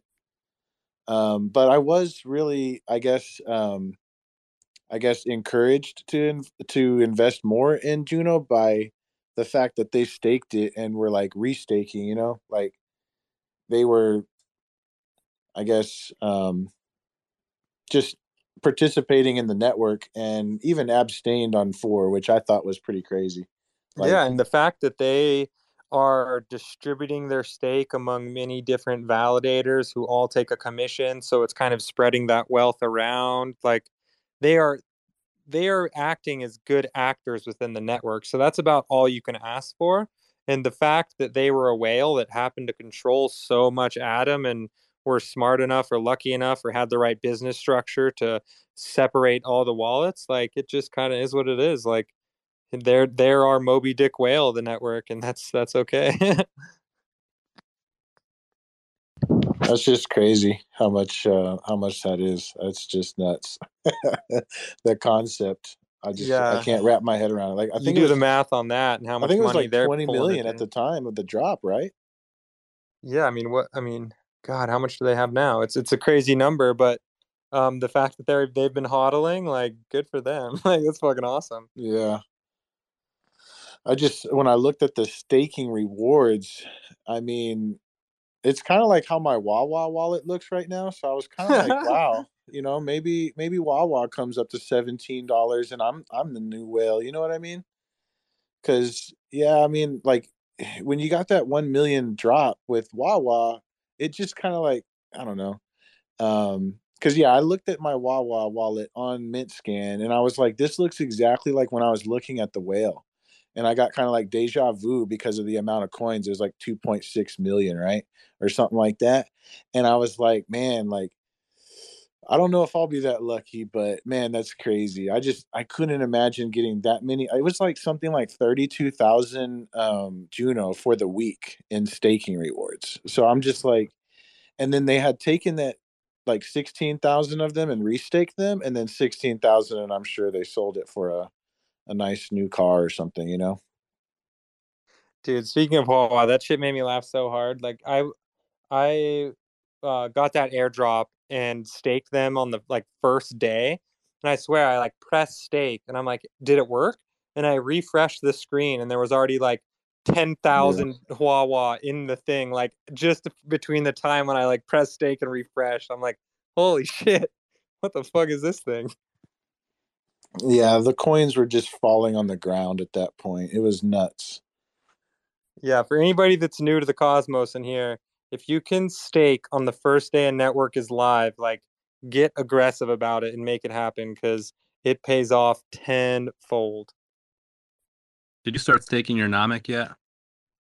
I did, yeah. While we were on the call earlier, I did it. They don't have inflation live yet, but what I've heard is that the reward should be pretty juicy tomorrow. Something's wrong with the website though. It's acting kind of funny. I staked with golden staking and for bowl. For bowl, okay. Hit up Mercury. You gotta support the small guys. Really golden ratio has good memes. Yeah, I just finished doing all my delegating. I did a couple CipherCore, Mercury, Rhino, Validating Chaos, Lavender 5, Golden Ratio. Yeah, Golden Ratio is a really good community member. I love what he brings. I love his tweets he's been doing recently. Whenever he buys an atom, he'll do like the Michael Saylor thing. Gold to tick ratios acquired blah blah blah atom at an average price of whatever. Oh yeah. It cracks me up. Like Golden Ratio Fund has acquired 22 atom at an average price of $24. Yeah. It's fucking hilarious. I love it. The other one I liked was I think it was Megan. She was like, whale alert, somebody moved an ion. You know what I mean? It was funny. I've got an interesting topic for you guys. Did you all hear about the Arizona legal tender thing going on right now? Yeah, I'm waiting for. Wait, that's fucking huge, man. Like if they can, I saw in the provision that they cannot tax any crypto related transactions because they're pretty much like currency. And if that happens, dude, oh my god, like people are gonna flow into Arizona. Texas is doing the same thing, dude. Game theory. They haven't introduced it, but one of the candidates for one of the offices is saying that if he gets in, he'll do it. And I think there's two candidates at this point that are saying the same thing. So the governor, we'll see. A potential governor, I think. Yeah, we'll see if we can get this out. Theory. People have been talking about this for so long, but now it's just starting to play out in real time, and it's just kind of surreal to watch. Like, I mean, at the end of the day, people are going to be these nation states and these monopolies on violence around the world are going to be fighting for the Bitcoiners. Like they want our capital, they want our brains, they want our businesses, they want our staking return tax. And like, yeah, game theory is going to get fun over the coming years. Yeah, if crypto don't get taxed, it's over in the US. I don't know. Do you think that they'll be okay with it not being taxed? If people are going to be actually spending money now, and they'll get taxed? I don't know, man. If crypto don't get taxed, you know what's going to happen? You know how high that thing going to go? Yeah, I honestly think the game theory plays out that America's going to end up embracing crypto. Like we're kind of in the gray area right now, but it's starting to lean more towards that direction every day of like it just doesn't make sense to not embrace it and not build a structure to tax it, but not like overtax it. They want their money, that's for sure. I think it's gonna I mean the executive order I think is gonna give us direction one way or the other that's coming out like this month. I think it'll be bullish crypto, honestly, and I think it revolves around Russia starting to make an official crypto strategy. China's coming out with their CBDC soon. Like America needs to act now, and I think that's what we're seeing. True, but I think they are passing a law to like be on the scene that give the Secretary of State much more power. So I don't know about that. So just gonna kind of wait and see. I mean, the game theory says that it only makes sense to ban it if there's a global global cohesion on that idea, because all it takes is one dissenter and one person to say, you know what, we're not going to ban it, we're going to embrace it, and then it flips the game theory on its head. So that's why Russia, I think it was a week ago, said, hey, we're going to ban crypto, and then a couple days later they say, actually, we're going to have an official like Russian Bitcoin mining plan. And that's what made America react and have to make their move. So it's like chess. I just see like this as geopolitical chess being played. Yeah, what Zachy said about the Luna chess game going on was wild, man. Wild. Luna's insane, man. Like that is some like central bank Chinese no. gangsters. Holy. Yeah, I Hey, like it. hey guys. What up, Bored Ape? What's up, man? I'm a counterfeit Bored Ape.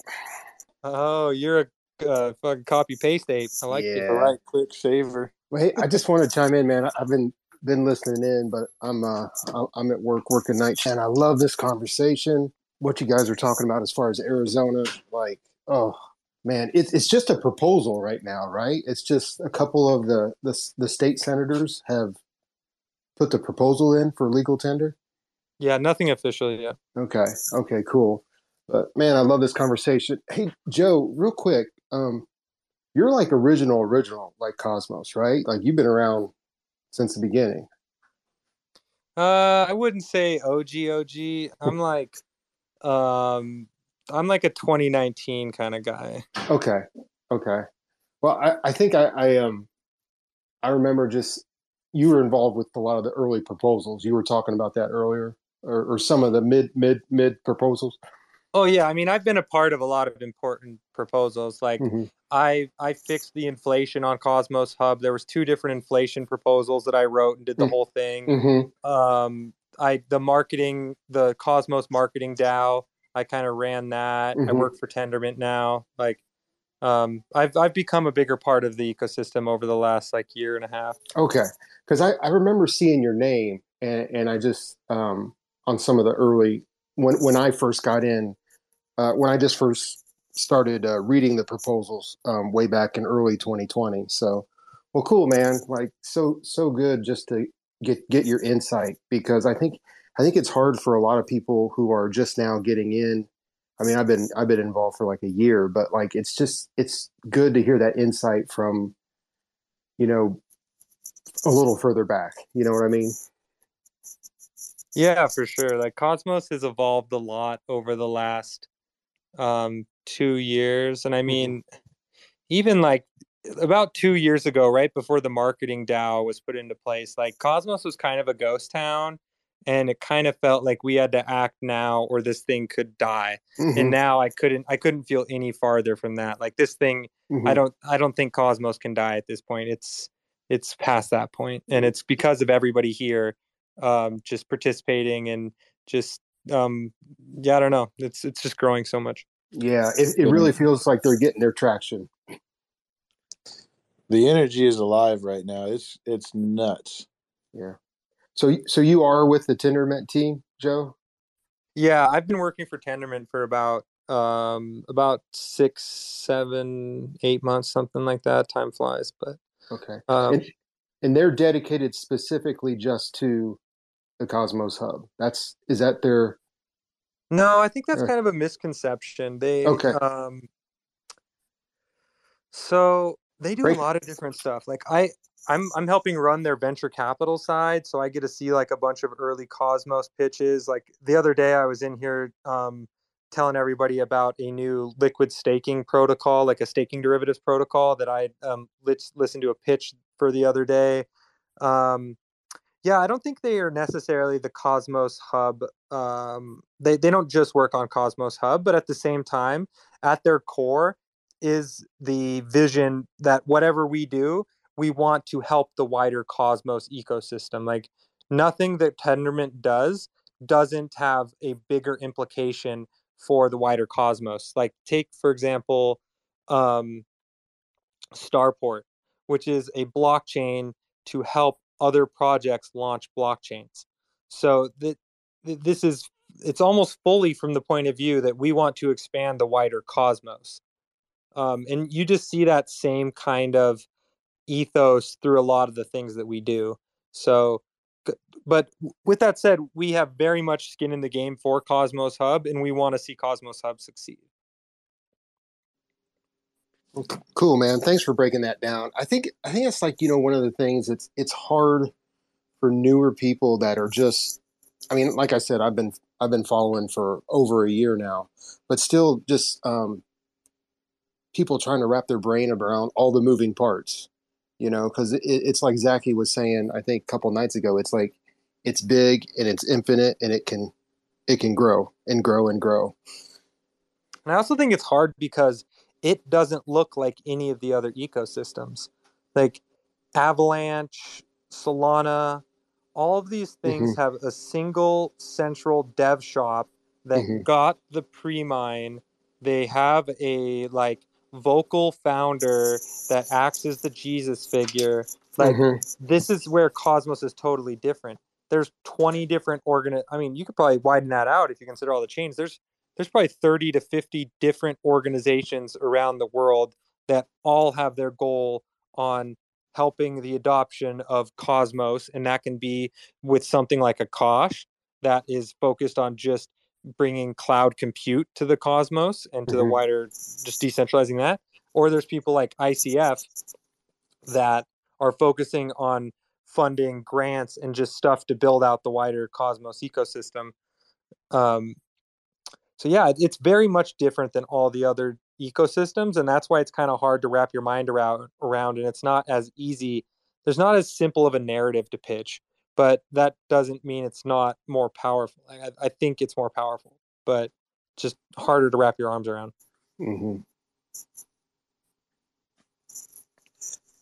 Yeah, I definitely agree. It's Ethereum. That's obvious. They have the Vitalik is the head figure, and they have their upgrades and what they're doing, trying to get over the Ethereum 2.0 and Solana and Avalanche and all that. But it's like you're saying, I think that's what makes Cosmos unique, and I think Zachy was saying it too. It's like it's what gives the ecosystem its advantage. It's truly decentralized. But yeah, for sure. I mean, I kind of think we're kind of in the area where back in the day, there was actually people that thought IBM would run a single computer that everybody else would VPN into. So it was more like a mainframe that everybody else would leverage for their compute. And I think we're in the transitionary period where everyone's realizing, oh shit, we actually can't do everything on mainframe and we need to have personal computing. But the way that Ethan phrases it is that this new phrase is actually called the community computer. So each individual community can have their own computer, so there can be thousands of these around the world instead of just a single mainframe called Solana that we all VPN into to use. Cool. Well, hey man, thanks a lot. I'm gonna go back to listen mode. I'm at work, so really enjoy the conversation, man. Thanks a lot. Yeah, thanks for joining us, dude. Hey, Gaines, did you get the Gnomic figured out? Yeah, I was looking at the testnet tokens, man. I had a lot more Nomic. I was like fucking just so excited and pumped at work. I'm like, oh, you better check your wallets, guys. I'm dead serious. Like, you got a really, really nice airdrop. Get home, I check my wallet again. I'm like, whoa, what the heck? So It just matters what the supply is. So, yep, your percentage of the supply you own, not how many tokens you own. I'm still checking my Juno address like every 5 minutes, just in case I did get an airdrop for Neta. Nah, I'm just kidding. Like if someone something in the code changes or something. maybe the code changed. Devs, do something. In the end, I'm just super excited for Stargaze to fucking just launch the marketplace. That's one thing I've been hoping for, to just hurry up and launch already. I just want to see what it's going to look like.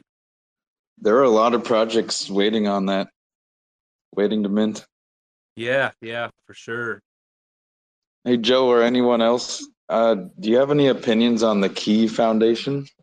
I don't really have strong opinions. I participated in the ICO, so I got in at a pretty good price. I think I sold it for Juno a couple of weeks back. You know, I think it's a bit of a different play than a lot of these other crypto projects. I see it more um, as a relationships play. Like they're building relationships with regulators within the European Union, and there's some really massive pools of capital that actually can't touch any sort of financial application that does not have KYC AML built into it. So even if these funds in Europe wanted to degen into an Osmo LP pool, they couldn't. So the key is to build a fenced off area that has regulatory approval, has KYC AML, but can still interact with these DeFi protocols. So I see that as the play that Key Foundation is going for. They have a couple different things where, like, if you buy a certain amount of coins and stake them, then you can get like a special credit card that has like mile points and shit. It's kind of like a boomer thing. I don't know. I don't think that's where the real value is driven. I think if Key Foundation really succeeds, they are going to unlock those pools of capital that cannot touch DeFi and let them touch DeFi and scrape a little bit of that profit. If they can do that and they can bring in a couple $1 billion of European wealth, then it'll be a win. And a couple $1 billion ain't shit. And everybody in the European Union has negative interest rates. So even something like a 5% yield is astronomical over there. So yeah, I guess that's my 2 cents. Okay, guys, I got a question for you. I heard something about this sommelier airdrop or whatever, and some people are saying that it's just in your Osmosis account, but I'm going to Osmosis and my sommelier says 0. Does anybody know what's going on there? Yeah, that one was weird. It was only a snapshot for Osmosis LPers. I don't know when the snapshot was, though. Dude, I've had a shitload in Osmosis LPs for a long time. And I've heard of people that said that it showed up in their account, but I don't see shit. Yeah, they do have a claiming site, so you might be able to check that out too. Okay, I'll check it out now. Thanks. I got a small amount in my assets page now that Sommelier shows up. Bitsong was one that automatically showed up, but it showed up to my Atom address. Yeah, that one showed up to Atom, Juno, and Osmosis accounts. If you met qualifications for each chain. Looks like Sommelier is already dumping a little bit, of course. People noticed they got the airdrop and had free money and dropping that for Neta or something. But it's just crazy, like stars. Like it was like what, less than 10 cents? It was like 7-8 cents, when it first started out. So if you can get in on these at the beginning, you can, at least make a 2x, if not more, on most of these projects. Dude, thanks to stars, that's what got me hooked into like really paying attention to all the airdrops. Those are my favorite airdrop I got. I was going to ask if you got it. That's awesome. They definitely suck you in once you see that there's free money. But then you realize, then you learn that it's responsibility, and it's like, you know what I mean? Like now you got to pay attention to everything, and your whole life has changed. Yeah, they were man. Jeez. They were really smart about making their airdrop very minnow friendly. Like it was, for me, it was like pittance compared to what I'm used to for these airdrops. But for like my homie that just started Cosmos a couple weeks ago, he like shit himself when he saw his airdrop. So I think it's really cool that they did it in that sense. Like the whales don't need that much more money. I'd rather have the minnows fall in love with Cosmos because they just got $1,000 airdrop to them when their whole portfolio was $500. Like that's awesome. Yeah, You're right. really dope. And I think too that helps prop the price up because all the whales they have to go buy the stars on the open market. So no matter who's dumping, it's not very much that's being dumped, and then you just have people keep scooping it up because it's such an awesome project and they love it and they got hooked on it from the airdrop. So have you guys all seen the Stargaze punks? I hope everybody's seen it. Dude, I was gonna ask you a question about that if you know more. Is there a way to get one custom made? If enough people tag you at Stargaze punks, they'll make you a custom one for the legends, they say. I tried joining the Discord server, and every time they asked me to verify my phone number, I would get a code, right? But there would be nowhere to put the damn code in to enter the server. I don't know what's up with that. They ask you to enter in for your phone number or a code from your phone. Yeah, to verify my phone number. I just posted one up here at the top. In that tweet, you can find a link to the Discord. I promise it's a friendly link. What up, Crypto Maddie? Good to see you up here. You got a question? No, I honestly just want to share the excitement. Oh, dope. Yeah, I've been staking my Atom since spring of 2019, and I actually didn't realize that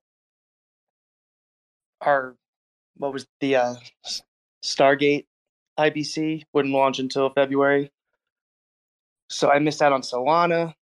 I had some friends that got into Yiffy early, so I really missed a lot of waves. And I've been in it since, not as long as some of you guys, but early 2017. So borderline legacy trader. And this is my come up because this ecosystem, I fully bought into it. And if you compare Kepler wallet to MetaMask and the user experience compared to just Ethereum right now, I think we're holding freaking gold, guys. We're holding freaking gold. Oh my god, bro, you were making me so bullish. Oh my god, it's just like we are. People don't dabble with user interfaces like that, I don't think we're ready for what's coming, bro. I don't think we're. I think Cosmos is the network of the future of crypto. That's my opinion. You saw what Vitalik said in his vision for the potential ways that Ethereum. His end game. The end game post. Exactly. He pretty much implied that what Cosmos is now is Ethereum's end game. And in my opinion, Juno is what Ethereum, in its wet dream, is what it is. So stack those fucking Juno before .eth figures out that that's the truth. Juno's the truth. Man, that's so crazy.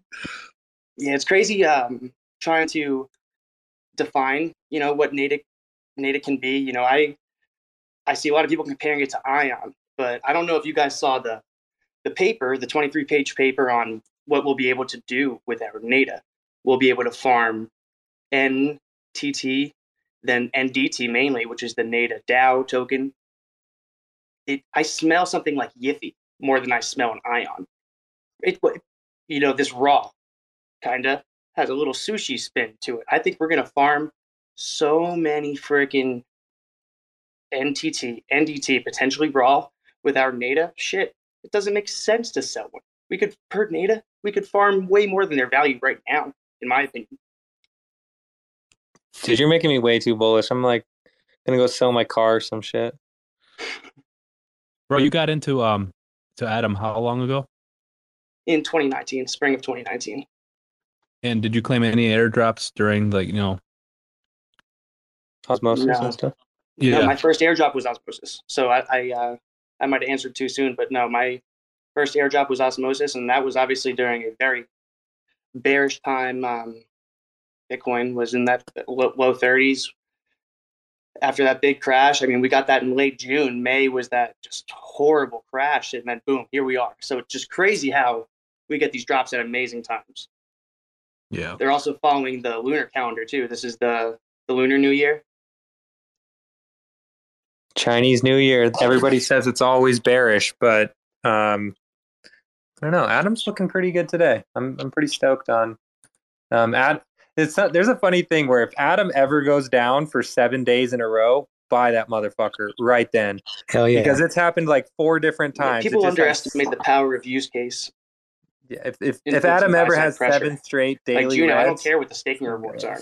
You know how many people are about to be buying it in any given hour just to get involved in some of these incentives that go live on Juno Swap? And this is just V1. Wait till V2.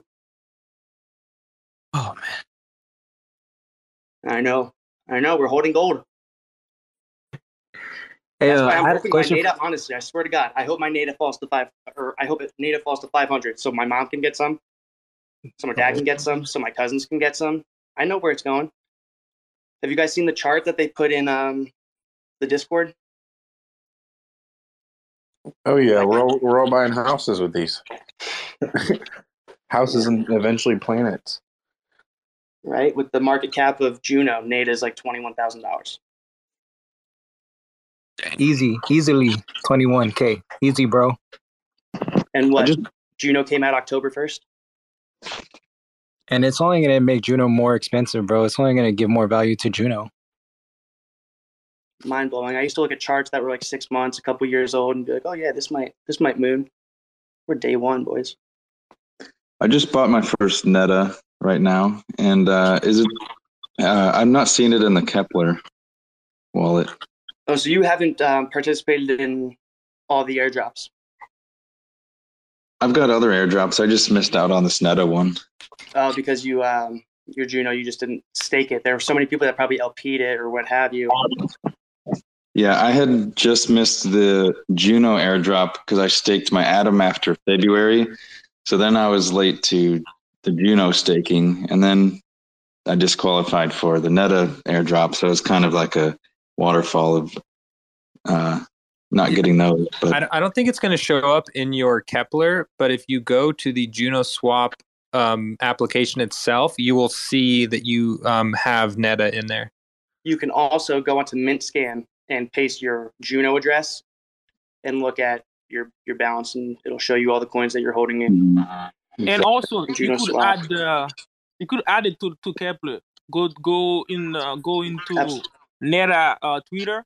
You're gonna see the contract address, and go back to Kepler and add the token, and you could add Neta like that. So you I'll able pin to that see how thread. much Neta you have. Is that where you have to add the contract address? Yeah, the contract address. Yeah. Yeah, obviously on day one, I'm just a little skeptical to put anything into my wallet. Yeah, this thing's creeping back up to 50. It's getting close to 50 Juno per Neta, and I think it's a steal at that price. It fell below 50? No, it's not there yet. It's like at about 70 or something. But I'd say anything under 100 Juno is a good deal in my opinion. Absolutely. I mean, if you can get it at around 50 or below, you got to start averaging in aggressively there. Yeah. Every day. You know, someone said it was at 500 right now. I just got a message. Someone said it hit 500. Get the heck out of here. No, yeah, no way. I went to go look, and right now it's at 1100. But somebody said it hit 500. Yeah, I dipped down for a second. I think somebody I saw it. dumped all 16 they got. Yeah, you can imagine if you're someone that's never really had very much money and you just staked 25 Juno and voted on that shit, and now you have like a shitload of money sitting there. It's probably pretty tempting, but in about a year or so, they're going to look back and think they're dipshits for doing it. But, you know, teach their own. It gives someone a good opportunity to buy. I was just looking at the Yiffy chart from summer 2020, and in that July 20th, Yiffy was trading at like 800, and by August 30th, trading at 30 something G's. This is going to go parabolic. Yeah, Joe Dirty. I have a question for you, bro. Yeah, what up, dog? So, the thing is with Atom, man, like, what do you think? Do you think we'll get incentives, like Atom incentives for Osmosis and Juno Swap? I know that they have like something going on. They're trying to work on something, but do you think that'll ever happen? So I was actually working on that with WickX, and we kind of came to the conclusion that we can do something cooler than just doing a traditional just external incentives, kind of like osmosis model.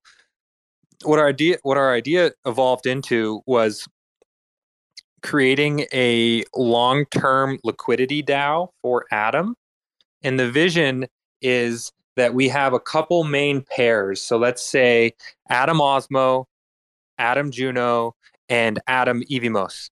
So what we would do is we would create a DAO owned by Atom that sets aside X amount from the community pool and LPs Atom Osmo inside of Osmosis, and then let's say Atom Juno inside of the Juno swap. So it's kind of like a long-term liquidity DAO that is owned by Atom. So it kind of gives you like a bit of like an index fund, just a tiny bit of an index fund vibe to Atom. So when you buy Atom, you're actually getting exposure to Osmo, Juno, and Raw, and Evimos as well, all by just buying Atom. And then, so that way, it's not as much about giving the money away as like creating long-term value for Atom holders and becoming more incentive aligned with Osmo, Juno, and Evimos as some of the most promising projects that have given a bunch of the supply to Atom holders. But Wow. this stuff can't quite, it's not ready yet, just because the DAO tooling is not there yet on Atom. But in the next 3 to 6 months, there's going to be a couple upgrades, including group modules. We just got Auth-Z. There's just a couple things that once we get it, we can start doing some really cool stuff about aligning incentives between these protocols. Which is gonna like in return make like Atom the base layer money of Cosmos. Like, wouldn't you say that? Like, isn't that the goal that we want, man? Like, exactly. Yeah, that's the goal. We want to make Atom one of the key monies / collaterals of the Cosmos. We want Atom to be more incentive aligned with Osmosis, and we want Atom to be incentive aligned with Juno and Evimos. So this is kind of like a play to hopefully get all of those boxes checked with one move. beautiful. That's so beautiful, man. I love Atom. That's why I hold Atom, and that right there makes me so wet. No, for real though. Like, come on, like Atom deserves way more credit, But yeah, dude, Atom gets a lot of shit talked to it, but at the end of the day, there's a lot of mega brains in the background that have some very strong incentives to see Atom succeed. Some Alameda, UC Berkeley ties. Yeah, I mean, I don't know how well this is known, but I don't know. This is a little bit of free alpha for you guys. Alameda was looking at buying a metric fuckload of atoms and LPing them inside of Osmosis. Elamine?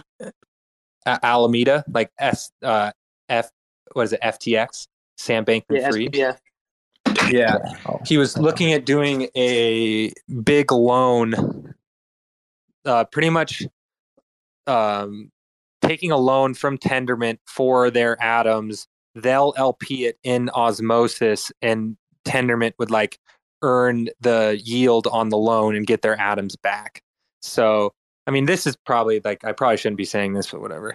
So there's big dogs in the background that are interested in Atom. So people that think that Atom's a dead chain and it doesn't have builders, it doesn't have like a Jesus figure, it doesn't have a leader, like they just don't really know what they're talking about, honestly. There's a lot of people that are very smart that want to see this thing succeed. Let them, bro. Let them fucking miss out. Who cares, man? Oh, dude, I buy the fucking dip. I don't even have any fiat, and when it like I just bought more the other day. It's ridiculous. I would jump in front of a bullet for Sonny Agarwal.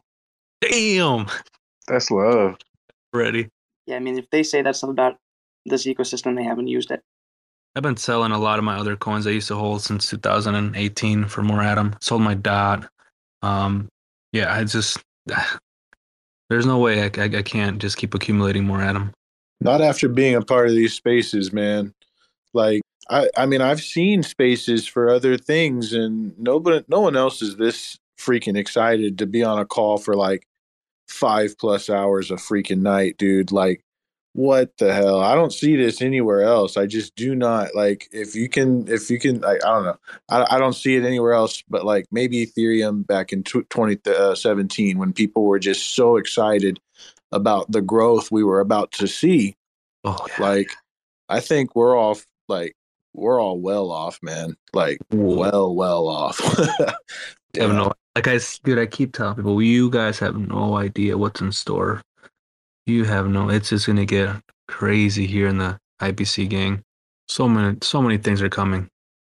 Definitely. Yep. And then And you you know have main developers that are like jumping into the space and excited that we're getting excited. Like, damn, that makes me so bullish for this whole thing, man. Like we're all like, and I wonder if they went back today and said, "Hey, we were a part of a space this weekend, and we went off for all." You know what I mean? Maybe they told people about it, and like, I don't know. Like that just makes me really excited, man. Like to see this thing grow and grow and grow.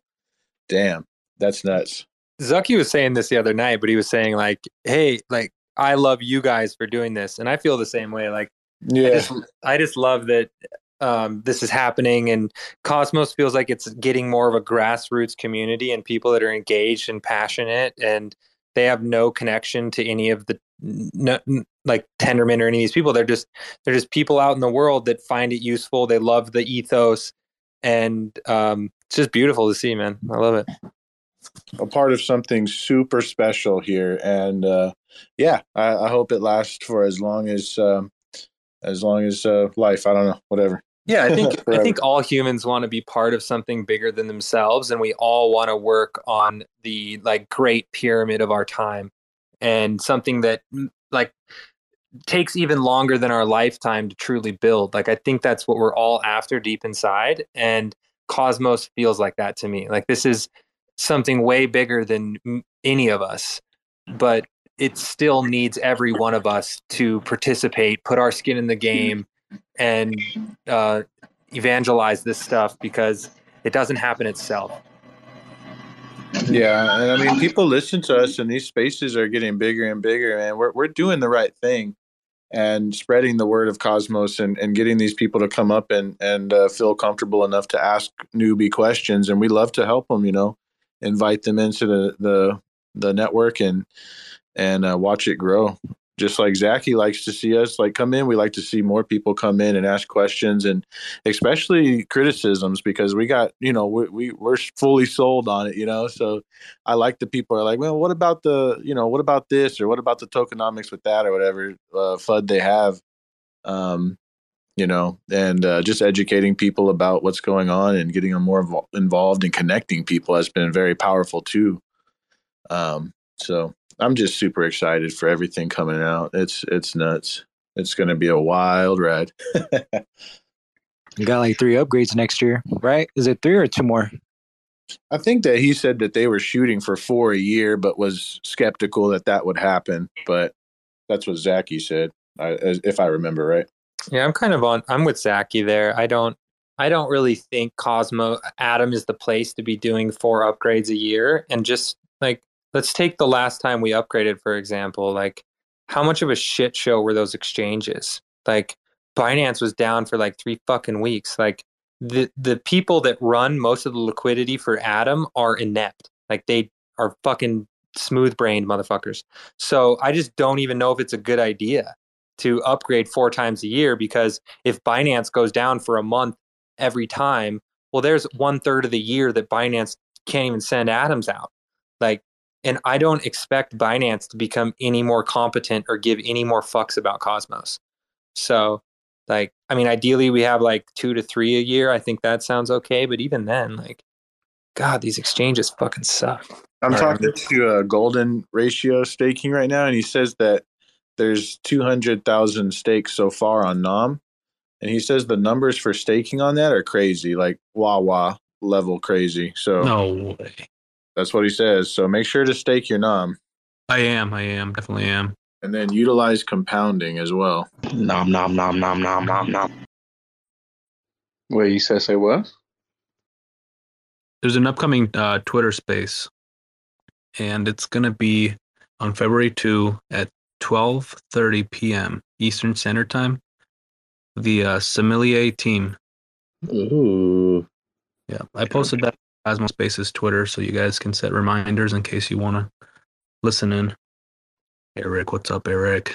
All right, guys, I better hang out with my wife and attention her a little bit. But this was really fun, guys, and I look forward to the next time this happens. Thanks for coming, man. Hey, thank you, bro. Really appreciate your info, man. Yeah. Anytime, guys. This is good shit. Bye-bye. Yep. See you soon. Well, everybody, what do you think? think we wrap it up there and call it a night. Sounds good. Sounds good. And don't forget to check. It was fun. Make sure to follow the Twitter Spaces. Is it? It's not in the chat anymore, is it? It's pinned to the top right now. Yeah. Oh, okay. Yeah. And then we have a Telegram chat as well. If you want to keep in touch with us and talk about general cosmos things, basically the space. But yeah, it was great having everybody. Make sure to follow everybody and have a good night. Thanks for checking out another episode of The Ether. That was part 2 of a 2-part space hosted by Tricky. Neta is here. Claim your airdrop and join the Devotio Club, IBC gang. Recorded on Monday, January 31st, 2022. For TerraSpaces.org, I'm Finn. Thanks for listening. Rolling down the street in my 6'4". I never had a 6'4". A kid can wish though. I snapped a wishbone and grabbed a fistful. Chilling with the dopey, this a weed is all I wish for. I'm feeling blissful. I got a missus. My ginger always down to ride no matter what the mission. I'm singing this song. Got a couple albums out. We do alright, but it ain't really shit to write home about. Like to feed the fishbowl. Keep my stories mystical. I like my beats boom bap and rap to be lyrical. I'm feeling cynical. Craving a little ritual. Save my place in line while I try to find a miracle. I keep looking, but never find nothing. We've been lied to, thinking they're surprise under super secret lies. Motherfuckers sneak inside, going dark. Now believe me when I say this shit is do or die. Going dark, now believe me when I say this shit is do or die. Going dark, now believe me when I say this shit is do or die.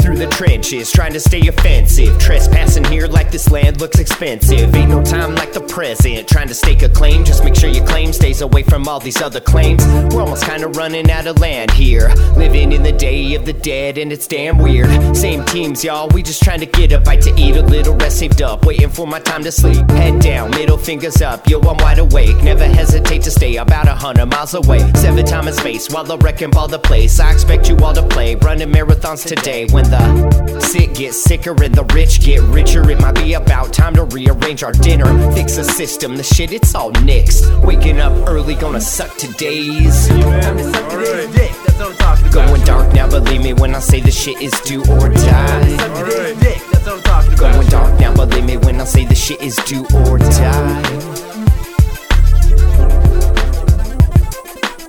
Clark's a great guy, man. He's totally gonna take care of Angela, man. He's great. He's a wonderful lab partner, so it's gonna be cool. We'll keep an eye on her. Why don't you go fuck yourself, you weird little prick? I'm a teacher, okay? You can't talk to me like that, guy. I'm not a student, so I can say whatever the fuck I want.